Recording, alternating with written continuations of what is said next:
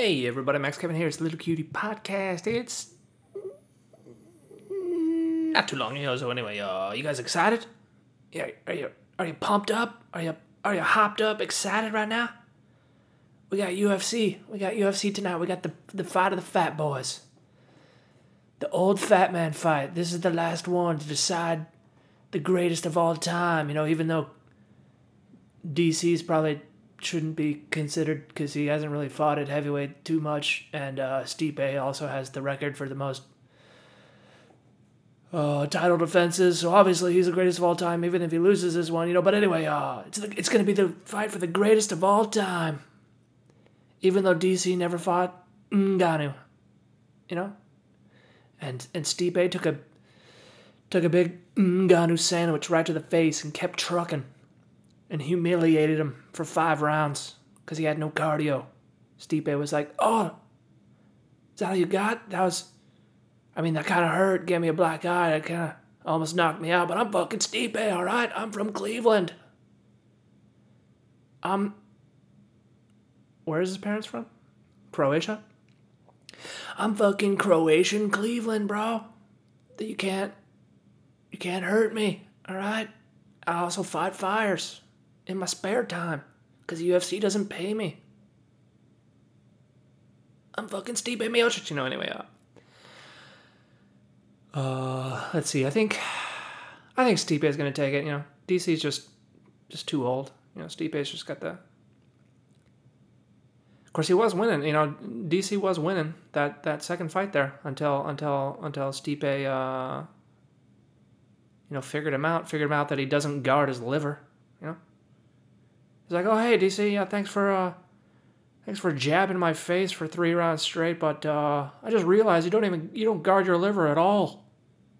I'm just gonna hit you 14 times in a row with the same left hook, right there in the liver, because you don't put your elbow down there, Badoosh, you lose, So we'll see what happens here, Stipe made the adjustment last time, but. It's anybody's call. It's anybody's fight. Anyway, okay, next fight. We got Sean O'Malley, who, if you don't know, he's the guy with the snow cone on his head. Of course, he redyed his hair to mock Marlon Vera, and now it's like yellow and blue. So it's not too much of a snow cone anymore. Now it's just more like a, I don't know, yellow and blue thing. I don't know, the sun and the ocean. I don't know, that's fun, of course, Sean O'Malley's a hype. He's Captain Hype right now. He's on the hype train. Everybody hype him up. If he wins this, he's number 14 right now. I bet if he wins this fight, they're going to give him a top 5 guy. And then if he wins that one, he'll get a shot. He's 2 fights away from the belt, basically. Even if he wins this one, they could give him the belt, just a belt fight, just because he's a hot commodity right now, He's got Instagram followers, all right? He's an influencer, all right? Depending on where his opponent's from, he's going to dye his hair a different color. That's going to mess with their minds, What's he going to do if they're from Japan? He's just going to dye it white with a red dot in the middle there? What if they're from Jamaica,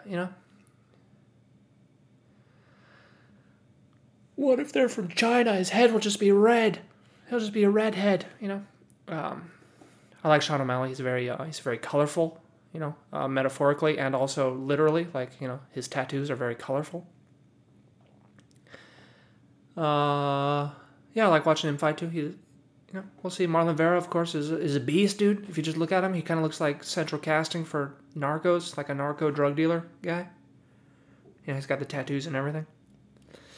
And, we'll see. They're both beasts, but I don't know. Sean O'Malley's just got that. He's just got that's something special, He's got that hype train.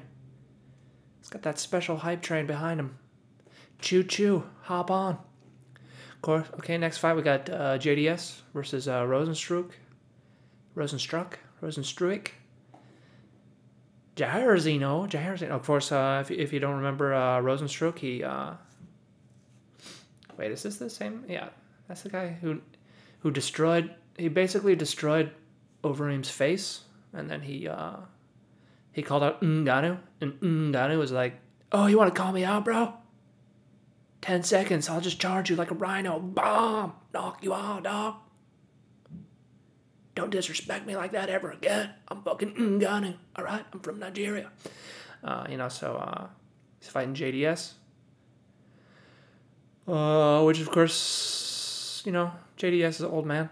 Probably should have retired. But there aren't too many heavyweights, so he's still ranked number 5 there.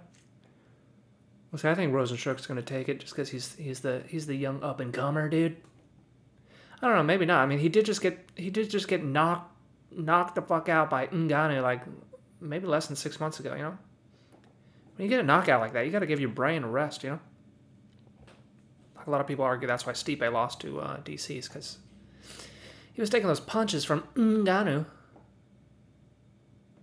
That does some damage there, CTE's real, kids, okay?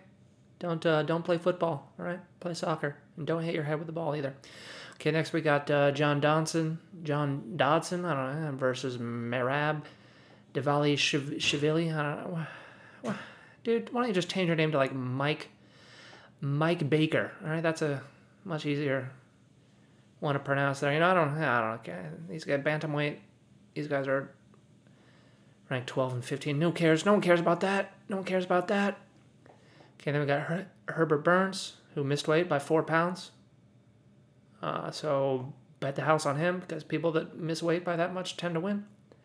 All right, let's look at the prelims. Let's just go through these real quick, see if there's any of these fights I care about. Nope. All right, let's go to the early prelims here. We got Chris Daukaus versus Parker Porter, heavyweight bout.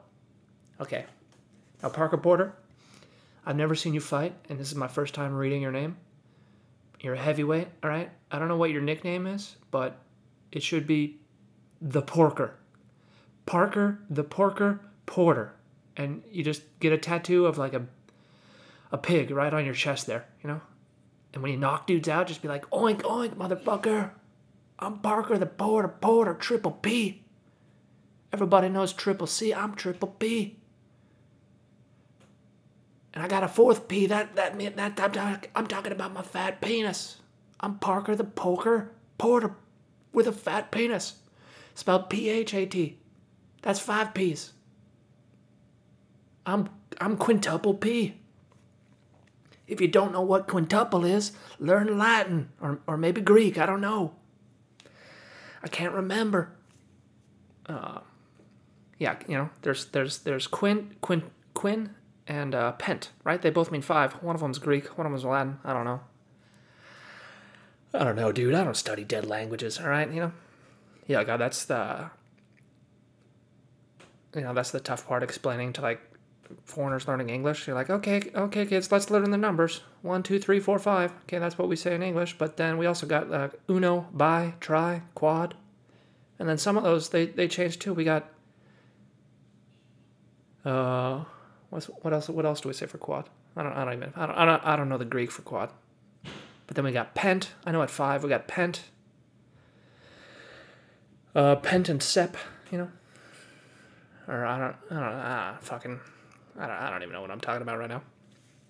We use dead languages for our numbers, kids. All right, that's why it's called December, because that means number 10. Even though it's the 12th month now, it used to be number 10. And then Julius Caesar was like, "Fuck that! I want my own month. I'm making July."